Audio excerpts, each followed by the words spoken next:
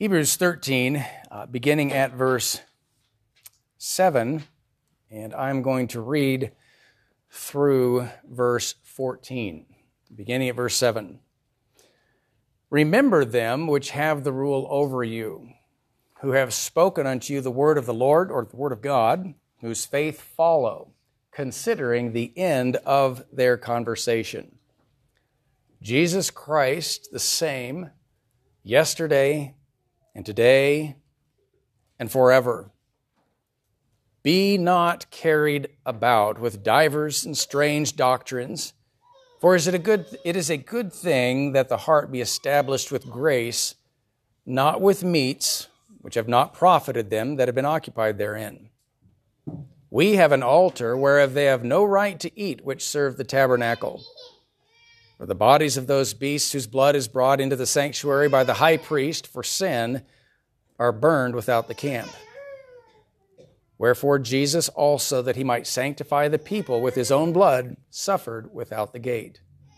Let us go forth therefore unto him without the camp, bearing his reproach.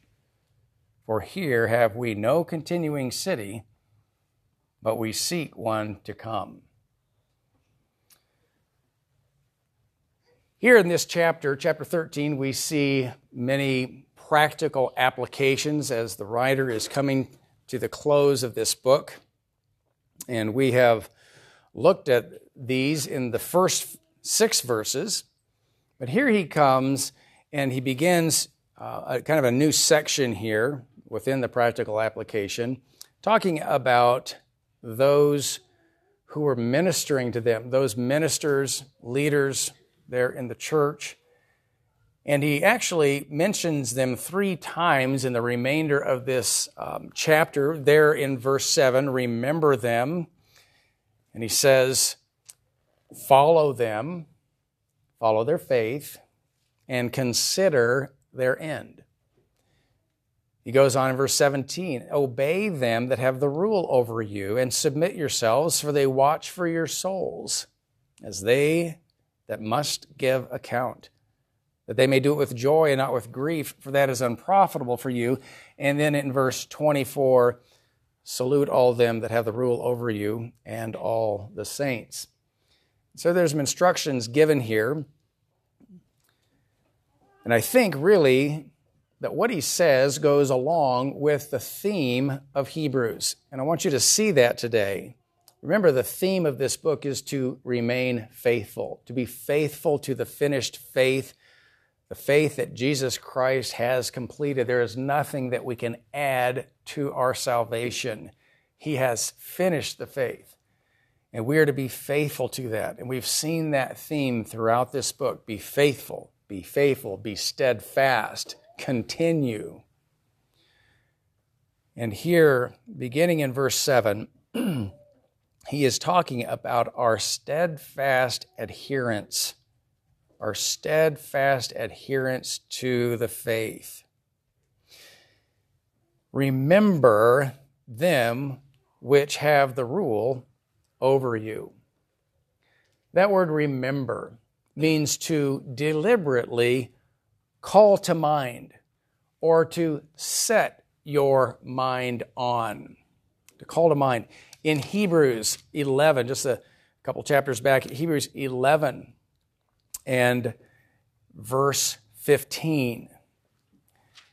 Speaking there of those saints who've gone on before, he says that they were looking for a country. Remember, Abraham's looking for a city not made with hands. They're by faith looking toward that eternal state. And he says of them in verse 15, and truly, if they had been mindful of that country from whence they came out, they might have had opportunity to have returned. Now, you say, why do you bring up that verse? Because it's the same word. Being mindful of, setting their mind on. Remember, he's talking about these Old Testament saints who were persevering. They were really looking toward the eternal state, not just what was happening here on the earth. Abraham was searching for a city not made with hands, whose builder and maker was God. And so it's talking about spiritual sight, looking forward to that which is to come after this earthly life. And here it says, if these people who were sojourning, Abraham, Isaac, and Jacob, as they wandered throughout the land that God promised them, if they had been mindful of that country from whence they came out, if they'd had their minds set on that, of the things of this earth, they would probably have gone back. Remember Abraham? God called him out of the Ur of the Chaldees and says, I want you to leave your family, your father's house, your kindred, and I want you to go to a place that I will show you. And he obeyed. He went. But had he been mindful of that which he left, he might have had opportunity to have returned. And the great illustration of that was the children of Israel. After they left Egypt, what did they do? Oh, they didn't have water, so they complained. Oh, they didn't have food, so they complained. Oh, we wish we were what? Back in Egypt. They were mindful of the leeks and the garlics and the food, and they didn't think about the slavery which they'd been crying out to God for deliverance from. But what they do, they were longing for and mindful of the former country. And they wanted to return. Of course, we see that they were judged of God because of their rebellion and their lack of belief. And they wandered for 40 years. But here, in this verse, call to mind. It's not that they had forgotten, but he wants them to think about this. He says, remember them which have the rule over you. And when we think of rule, we think of, oppressive rule. We think of Pharaoh, but that word means the leadership. He's speaking about biblical leadership in the church. Remember them who are your leaders. Okay? And how were they leading? Well, it says here, what have they done? They have spoken unto you, or they have instructed you in what? The Word of God. Remember them. Now, from the context here, as you look at the wording and the tenses of the words, he is speaking about past leaders. And Hebrews was written a little bit later, and probably referring to the apostles or the early leaders of the church, some of who had died. They're no longer with them. But he wants them to recall them, bring them to mind. What was their function? Well, again, they were speaking unto them the Word of God. Remember them, which have the rule over you, who have spoken unto you the Word of God. Their authority really was derived from what? The authority of the leadership of the church is derived from the Word of God. Outside of the Word of God, the leadership of the church has no authority. Okay? As a pastor, I don't have the authority to come over to your house and say, listen, I think you should paint your house yellow. And I think you should take this job and not that job. That's not, I don't have that kind of authority. No, my authority is really bound by what the Scripture says. And my job as a pastor and the leaders here in the church, their work was to do what? To instruct the people in the Word of the Lord.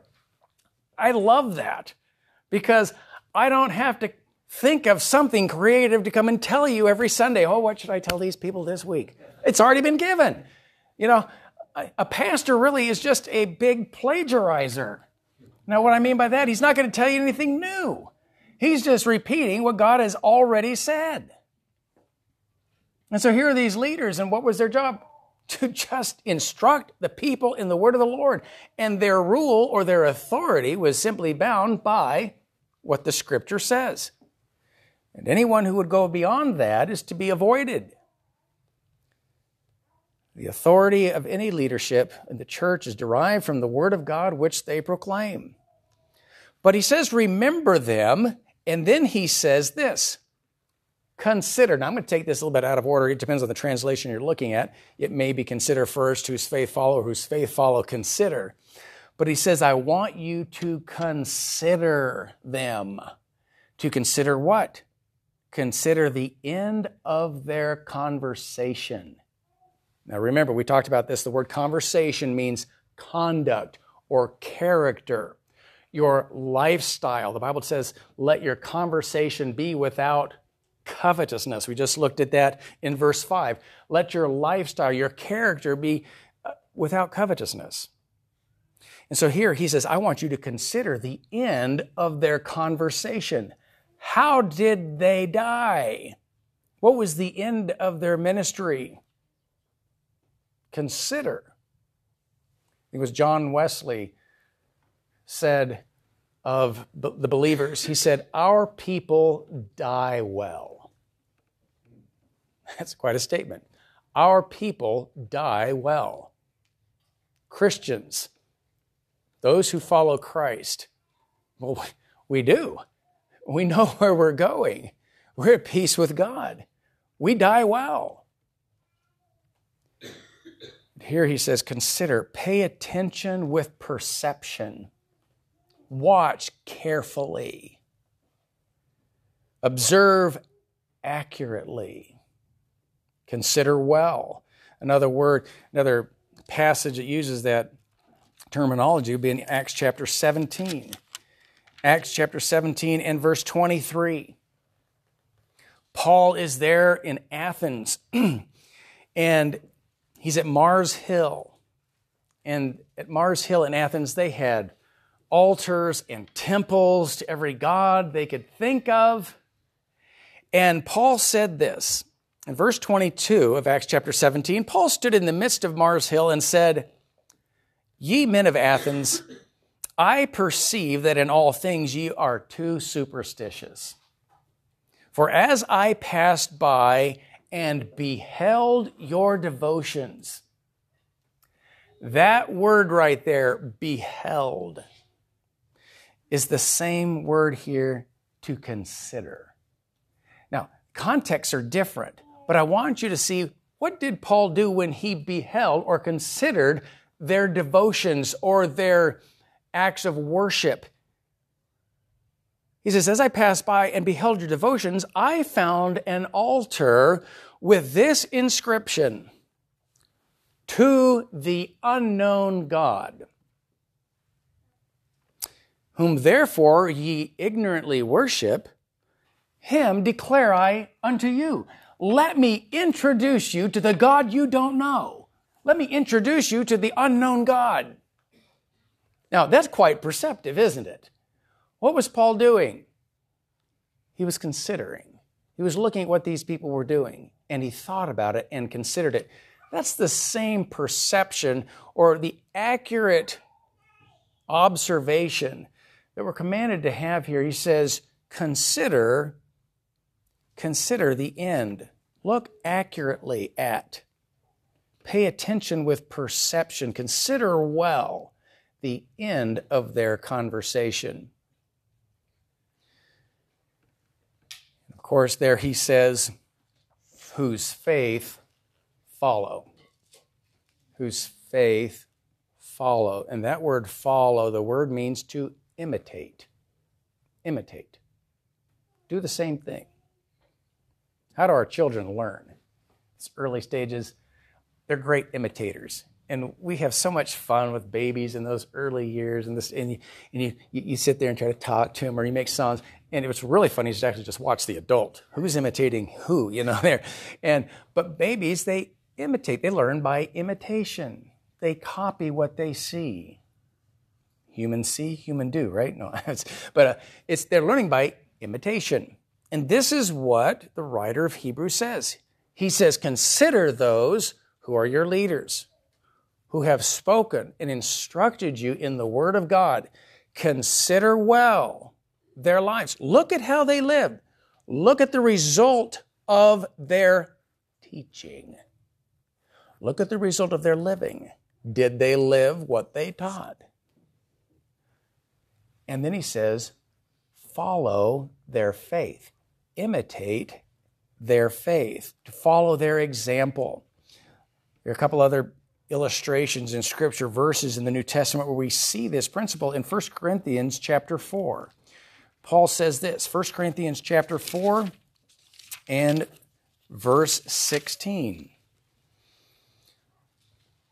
He's talking about being an instructor, how he has taught them the gospel. And in verse 16, he says, "Wherefore I beseech you, be followers of me." He says, watch me, follow or imitate what I am doing.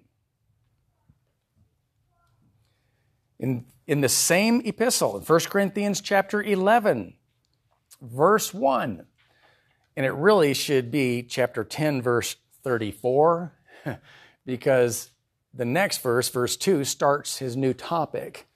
Of course, the chapters and verses weren't there in the original writings. What is Paul saying? He's talking about giving glory to God, whether therefore you eat or drink or whatsoever you do, do all to the glory of God, there in 10:31. Give none offense, neither to the Jews, nor to the Gentiles, nor to the church of God. Verse 33, even as I please all men in all things, not seeking my own profit, but the profit of many, that they might be saved. Be ye followers of me, even as I also am of Christ. What is he saying? Whose faith follow. Was Paul a perfect example? No, but he says, follow me as I am following Christ. Whose faith follow or imitate.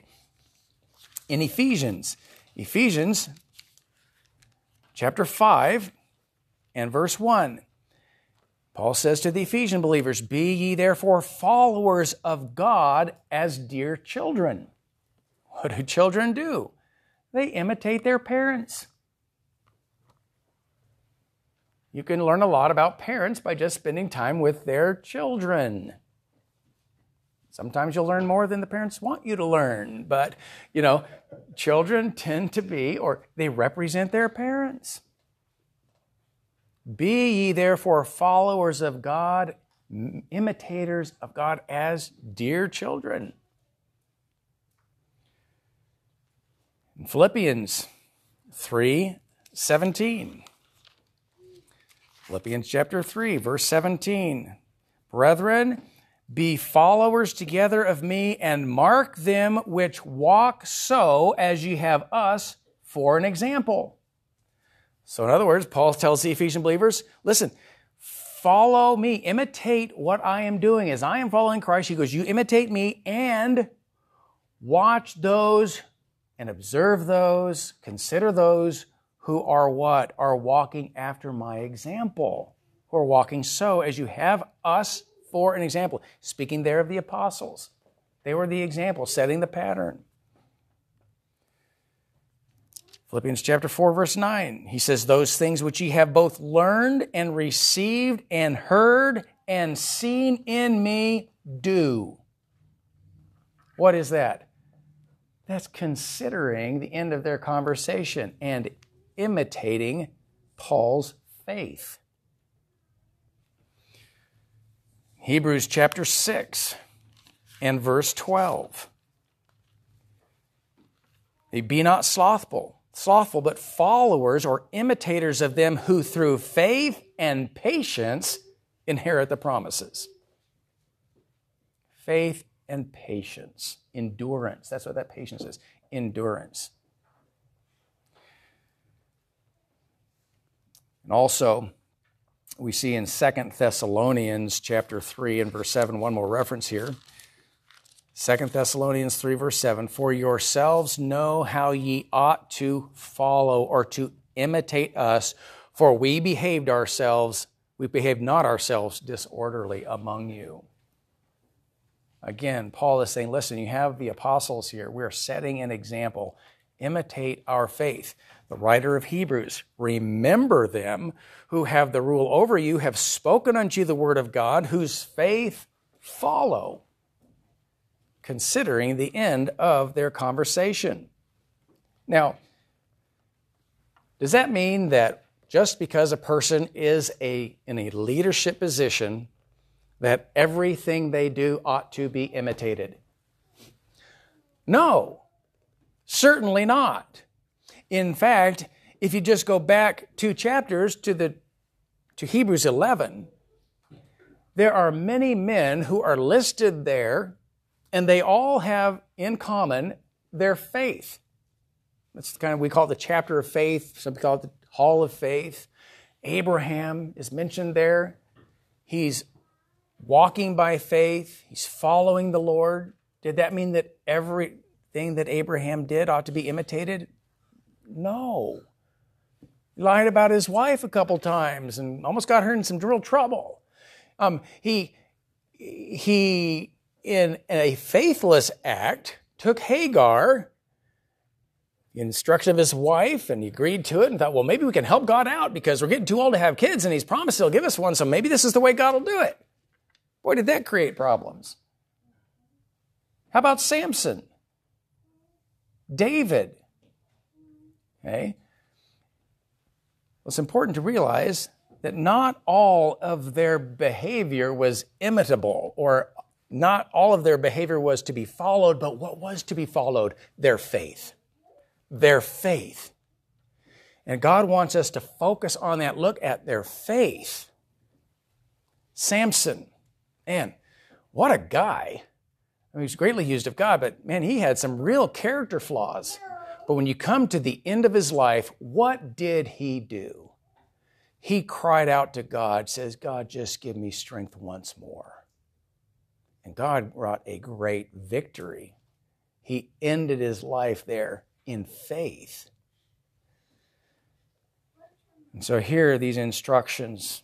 Remember, consider, and imitate the faith of those who are in leadership, teaching and instructing you in the Word of God. But imitate their faith, not their faults, not their flaws, their faith. Now, even those in chapter 11, remember I just mentioned those in chapter 11. What does it say at the end of the chapter? It mentions David, it mentions Samson. None of these men were perfect. But it says there at the end, well, in the beginning of the chapter, verse 2, it says, for by faith, the elders obtained a good report. That meant the approval of God, the approbation of God. He approved of them. And then the very end of the chapter, and these all, having obtained a good report through faith. God approved because of their faith. And what does Hebrews tell us in verse 6? But without faith, it is impossible to please God. Okay? God is pleased when we walk by faith. And simply put, what is faith? It's believing God's word, which of course results in obedience to his word. You can't separate the two. If you truly believe, it's evidenced. And that pleases God. That's what pleased God about Samson. Yes, there were many things in Samson's life that were not pleasing to God, but Samson there demonstrated faith. David, Abraham, even these men with their faults, exercised faith. And that's what is to be followed or to be imitated, faith. Now, the next verse, you look at this verse and you kind of wonder, how does this fit the flow? So many times this verse is just taken out. Now, when I say taken out of the context, it's quoted by itself. And yes, Jesus Christ, the same yesterday and today and forever. Yes, he is unchangeable. The Bible says he is immutable. But we need to consider this verse in the context of what is being said. Consider your leaders. But remember, men are inconsistent. Preachers and leaders in the church will change. Different personalities, different strengths, different weaknesses. But the gospel preaching must not ever change. God's revelation spoken to us through his Son, as Hebrews started out, Hebrews chapter 1, verse 2, Remember, God, who at sundry times and in divers manners has spake in time past unto the fathers by the prophets, hath in these last days spoken unto us by his Son.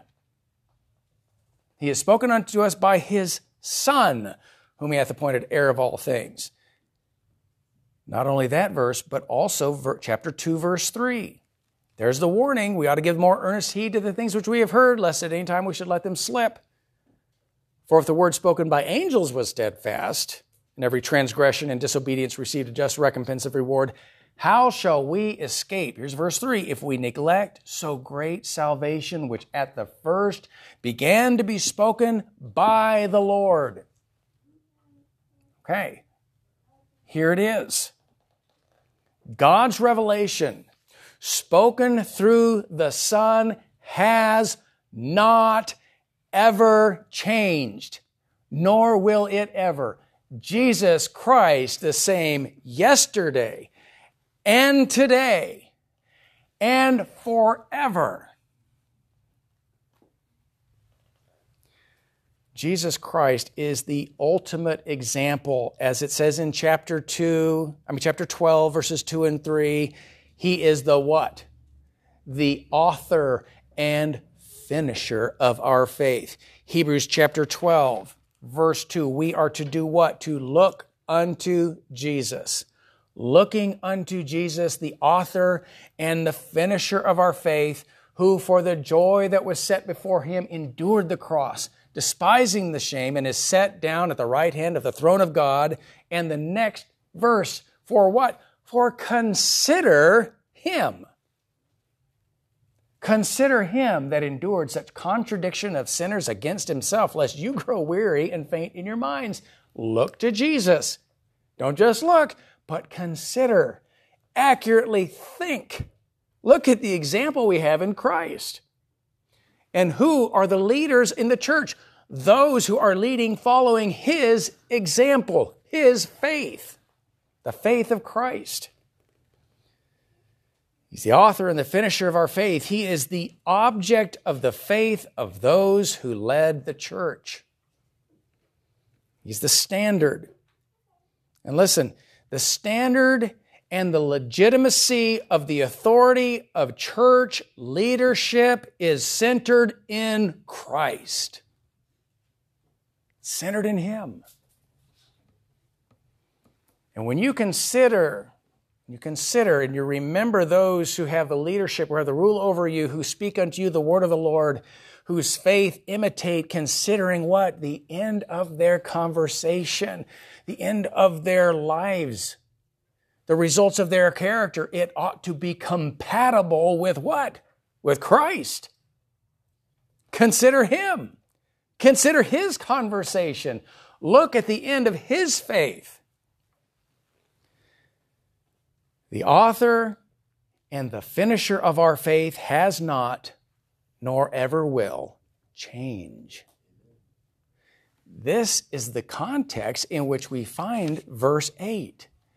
Jesus Christ, the same yesterday, today, and forever. Again, men are inconsistent. Preachers and leaders in the church are going to change over time, but their doctrine, their teaching, the gospel of Jesus Christ does not change. And the next verse logically follows. Look at the sequence here. Here's the application in verse 9. What does he say? He says, do not, or be not carried about with divers and strange doctrines, strange teachings, diverse, varied, and strange, foreign teachings. What does it mean to be carried away? Well, you just think about a stream. That's the idea there, being carried away by a stream. A little brook just runs, keeps running, and its leaves fall in, things fall in the stream, just carries them away. And if we're not rooted in truth, if we are not rooted in that which does not change, what happens when convincing and very articulate speakers and promoters of new doctrine come along? that kind of makes sense. Maybe I should give some consideration to this. Wait just a minute. It is easy for us to be carried away by various, diverse, and strange doctrines. And he says, do not do that. Do not be carried away. He goes on, he says, for it is a good thing that the heart be established with grace, not with meats or food, which have not profited them that have been occupied therein. Now, false teachings are varied. Theological perversions are quite diverse. And there have been a lot of heresies throughout the history of the church that have been dealt with, and still there are things that pop up. But here in particular, he mentions this issue of food. He doesn't elaborate on it, but he does caution. He says, listen, be careful. The heart is to be established with grace, not food. And food has not profited them who have been occupied therein. Okay? And the Bible has plenty to say about food. Remember, they're worried about clean and unclean things. And what did Jesus say? Listen, every creature is good. Remember Peter, sheep coming down in the book of Acts, and he's all concerned about eating something that was unclean? Poor Peter. There's bacon. I mean, how can you resist that? I mean, anyway, he's concerned about foods. And what did God say? He says, don't call that which God hath made unclean. Because every creature is clean. And if it be received with thanksgiving. Of course, God was teaching Peter and instructing him because he's getting ready to minister to unclean people in his own mind, the Gentiles. God was preparing him for that. But here there was a focus on foods. And you know what? God says don't focus on food. He says that in Matthew chapter 6. Because that's what the Gentiles focus on. They're all concerned about what they're eating. He goes, you seek first the kingdom of God. Don't you be so worried about what you're eating. Okay? Now, that's just one illustration that he brings up there. There were many others. But his warning is, be careful. Theological perversions are many, and they're quite diverse. But they're strange. They're foreign. Remember my dad used to say, and I'm sure it was not original with him, but he didn't tell me who he was quoting, and I'm sure he probably didn't know who he got it from, but it was a little maxim that he would say, if it's new, it's not true. And if it's true, it's not new. Okay? And there's a lot of truth to that statement. Let me go back and actually give you credit for who really said that. It's back in Ecclesiastes. It was Solomon. Okay. So if you go back in your Old Testament and you look at the book of Ecclesiastes chapter 1 and verse 9. The thing that hath been, it is that which shall be. And that which is done is that which shall be done. And there is no new thing under the sun. Okay? Solomon says, it may be packaged up a little differently. It may have a nice shiny bow on it, but it's the same as we've seen. Okay? Nothing new under the sun.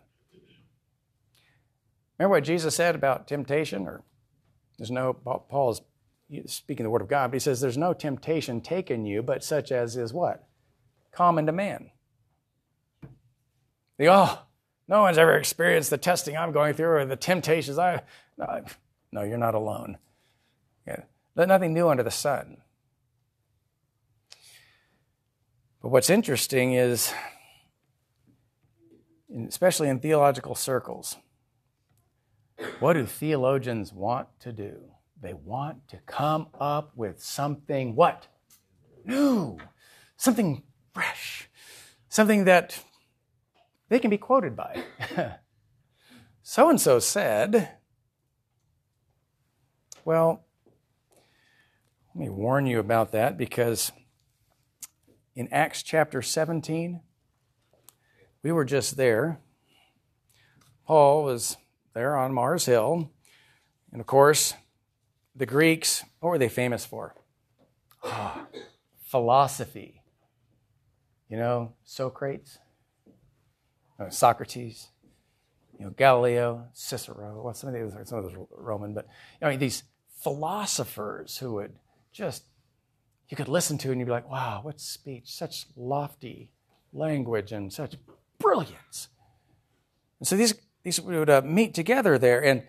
And here in Acts chapter 17 and verse 19, it says they took him and brought him to Areopagus. This is Paul went there. There were the philosophers of the Epicureans, the Stoics, and they were wondering what Paul was going to say. It says he seemed to be a setter forth of strange gods because he preached unto them Jesus and the resurrection. They'd not heard this. Verse 19 says, and they took him and brought him unto Areopagus, saying, may we know now what this new doctrine whereof thou speakest is? For thou bringest certain strange things to our ears. We would know therefore what these things mean. And then it says this, for all the Athenians and strangers which were there spent their time in nothing else, but to either tell or to hear some new thing. They wanted to hear something new, more philosophy, more opinions, and the more erudite it sounded, the better it was. And so here, there's a desire to say something new. The problem is, in 2 Peter chapter 1, verses 12 and 13, Peter gives warning, and he says this. He says, I am not going to be negligent to put you always in remembrance of these things. What's he talking about? He's talking about the gospel. Though ye know them, and be established in the present truth. Yea, I think it meet or necessary, as long as I am in this tabernacle, or as long as I'm present in this body, in this life, to stir you up by putting you in remembrance. So what's Peter doing? He says, listen, folks, I am not telling you anything new. You've already heard this before. And as long as I'm alive, I think it is necessary for me to keep repeating to you this truth.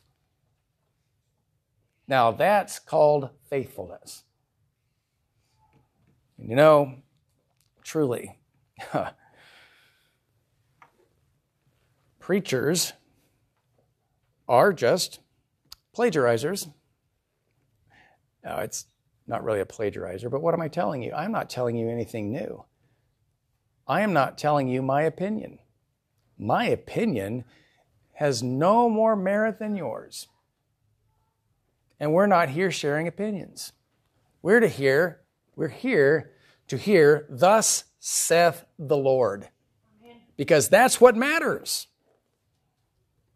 And this is one of the things when you go and try to find a new church, you listen and consider well what is being said. If the preacher is up there giving you his opinion, well, it's just as valid as yours. And you might just disagree with him. However, if he's speaking to you the words of God, then it's not his opinion, and your opinion about what he says doesn't matter. Because this is what God has said. It's the truth. You just better believe it. And this is what Peter said. I'm not telling you anything new. You have heard this, but you need to be reminded. I am not preaching a new message to you folks today. Hebrews was written a long time before I was born. I'm just telling you what it says. But what is my job as a pastor? To keep reminding you of the truth. I have nothing else to say from this pulpit. Now, we might sit down at lunch and talk about hunting. We might talk about Ukraine. We might talk about politics. We might even talk about COVID. No, we're tired of COVID. But, and we can share opinions. And you know what? You may think you're a nut. And I may look at you and say, well, I think you're wrong. And that's all fine. When it comes to this, the Word of God, this is not my opinion. I'm just a messenger passing along to you what God has said. the authority of what I say is backed up by who wrote it. This is the Word of God. It is not my opinion. And so therefore, if you don't like what's being said, don't complain to me. Talk to the author, and he'll set you straight. Okay? Now, so here, the application we see here, listen, consider, think about, remember them who have ministered the Word of God. Look at their character. Look at the outcome of their faith. And imitate their faith. Because Jesus Christ is the same yesterday, today, and forever. Therefore, don't be drawn away. Don't be carried away with diverse, new, and strange foreign teachings that aren't in the Scripture. Paul warned the Galatians back in chapter 1. He was so concerned about them. And in Galatians chapter 1, verses 6 and 7, he says, I marvel that you are so soon removed from him that called you into the grace of Christ. You've been removed unto another gospel, a diverse false teaching, a theological aberration. This is not the truth. He says, which is not another gospel. But there be some that trouble you and would pervert the gospel of Christ. It's not of Jesus, because Jesus Christ is the same yesterday, today, and forever. And the gospel has not ever changed. It will not change. But here are people teaching you, and they're saying it's the gospel, but it's not another gospel. They are trying to pervert the gospel of Christ. And he gives a great warning. He says, but though we or an angel from heaven preach any other gospel unto you, that which we have preached unto you, let him be accursed.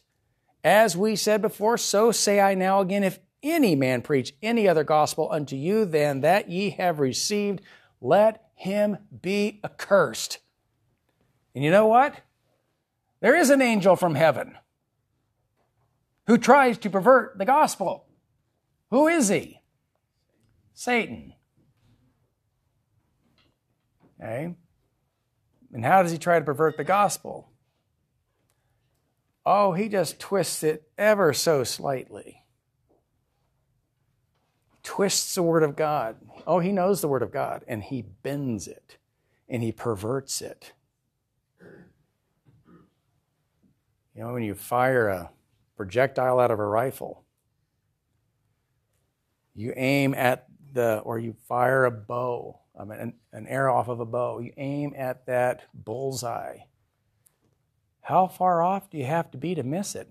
Oh, you just twitch, or you jerk the trigger, or you suddenly, and you know what? You'll totally miss the target. Well, it wasn't off much. It was just a little bit. Okay? That's not the way the devil does it. He doesn't just pile a bunch of poison on your plate. No, he sugarcoats it. Just gives you a little bit of poison. Okay? Now, 1 Timothy chapter 1 and verse 3. 1 Timothy chapter 1, verse 3. Paul is instructing Timothy, young pastor, and he says this. He says, as I besought thee to abide still at Ephesus when I went into Macedonia, that thou mightest charge some that they teach no other doctrine. Verse 4, neither give heed to fables and endless genealogies, which minister questions, rather than godly edifying, which is in faith, so do. Just be careful. Some have turned aside from the faith. In verse 6, they've turned aside unto vain jangling. Quite a term there. Vain jangling, just kind of distraction, false doctrine. Okay? And he describes them in verse 7, desiring to be teachers of the law, understanding neither what they say nor whereof they affirm. You know what they're talking about. They desire your attention. Beware. Now, here again is this instruction. Beware. Let me warn you, be careful. As believers, there is such a thing called dogma. Being dogmatic. Okay? Dogmatism. What is that? Well, you know what? As believers, there are some things that we are to be dogmatic about. Absolutely. We're not to just open up our minds and say, well, we're just neutral and coming here with no preconceived notions and I'll consider everything. No. Be on guard for false doctrine. Listen, we have the truth. The truth is given to us. It is God's word. And we are to test everything by the truth, the standard.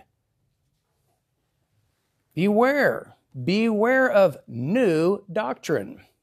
Do not shift your mind into neutral with no presuppositions. In Isaiah chapter 8 and verse 20, Isaiah 8 and verse 20, it says this, it says, to the law and to the testimony. Speaking of God's word, he says, if they speak, whoever is speaking, he's talking about in the previous verse, those with wizards and familiar spirits, again, people who were destructive in their teaching. He says, to the law and to the testimony, if they speak not according to this word, it is because there is no light in them. What's the test? What's the touchstone? What's the proof? It's right here. It's the word of God. And we judge everything by God's word. And listen, as believers, listen, if we are to adhere or hold fast to the faith, there must be dogma.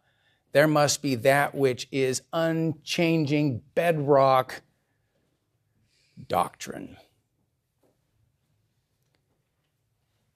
There must be a dogmatism, an unyielding stand for the faith. In John chapter 7, verses 16 and 17, Jesus spoke of his doctrine. John 7, verses 16 and 17, Jesus said, my doctrine is not mine, but his that sent me.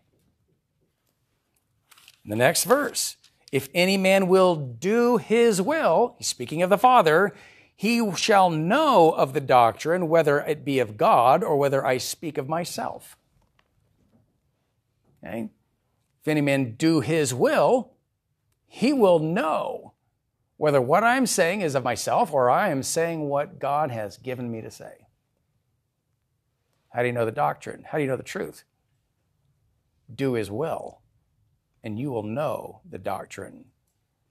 In 1 Corinthians chapter 15 and verse 58, Paul says to the believers there, he says, be ye therefore steadfast, unmovable. Is that dogmatic or what? Yes, it is. Be steadfast.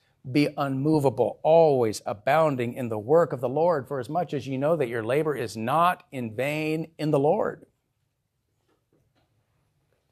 In Romans chapter 16 and verse 17, the very last chapter of the book of Romans, Paul says this to the believers. He says, now I beseech you, brethren, mark them which cause divisions and offenses contrary to the doctrine which ye have learned, and avoid them. Stay away from those people. These who cause divisions and offenses contrary to the doctrine which they had been taught. Jesus Christ the same yesterday, today, and forever. And if anyone varies from the doctrine, from the gospel, he goes, you are to mark them. Know who they are. Identify them. Pastors, identify them to your people. Watch out for so-and-so. Watch out for thus and such. Beware and avoid them. In Ephesians chapter 4, beginning of verse 14, the goal of the church, there's to come in the unity of the faith. In verse 14, he says that we henceforth be no more children, tossed to and fro and carried about with every wind of doctrine by the sleight of men and cunning craftiness whereby they lie in wait to deceive. No, we're to be solid, have our feet planted firmly on biblical doctrine so that we aren't just tossed to and fro by every wind of doctrine. And then in 1 Timothy chapter 6, verses 3 through 5, Paul says this. He says, if any man teach otherwise, any man teach other than what? Other than the doctrine that he had taught them, that he'd received from the Lord. He says, if any man teach otherwise and consent not to wholesome words, even the words of, he didn't say Paul, even the words of our Lord Jesus Christ, and to the doctrine which is according to godliness, he is proud, knowing nothing, but doting about questions and strifes of words, whereof cometh envy, strife, railings, surmisings, perverse disputings of men of corrupt minds and destitute of the truth, supposing that gain is godliness. From such withdraw thyself. From such withdraw thyself. Listen, that last phrase, supposing that gain is godliness. Man, I hope you don't. But if you do see religious TV, oh my goodness, God wants you to be prosperous. God wants you to be rich. You know, God wants the best for you. Therefore, a Cadillac is better than a Yugo. So you should have the Cadillac. Amen. I mean, that kind of garbage. I'm just serious. There are people out there peddling that kind of stuff. Listen, that's what he's talking about here. There are those who say, oh yes, if you've got wealth, then you must be godly. Well, you know, there's a lot of ungodly men out there that are super rich. Billionaires. Does that mean they're godly? No. Was Paul a billionaire? No. Did Jesus live on this earth in a big, beautiful house, driving the latest model donkey, turbocharged? No, it says Son of Man didn't have a place to lay his head. Okay? So, equating gain with godliness is wrong. And he says here, when I says, but godliness with contentment is great gain. There's a rich man. A man who's godly and content like Paul. Learned in all states whether I am to be content. But he says, withdraw yourself from these people. Now, in conclusion, what's the writer's great concern? The writer here of Hebrews, his great concern is that these believers would adhere faithfully to the faith and not be dissuaded from the truth, not be distracted from the gospel. And he's warning them, consider. He says, remember them that have the rule over you. Remember them who have taught you the word of the Lord. Imitate their faith and look at the result. Look at the end of their life. Look at their character. And imitate their faith. Because Jesus Christ is the same. Yesterday, today, and forever. Men will change, but the message must not. So therefore, do not be carried away by fancy talk, by perverse, by strange new doctrines. Because the heart is not established through food. The heart is established through grace. And the warnings there, other warnings in Scripture, avoid those people. They're causing division. Listen, let us faithfully adhere to the truth, because the truth does not change. And Jesus said, if you know the truth, happy are you if you do it. Remember, the truth will set you free. Buy the truth and sell it not. Let's pray. Father, we thank you for your word. We thank you for the truth. And Lord, as we go throughout our days, may we faithfully adhere to your word. Lord, to the faith. May we judge and test everything by your word. Lord, that we would walk by faith, and in so doing, bring honor and glory to your name. For it's in Jesus' name we pray. Amen.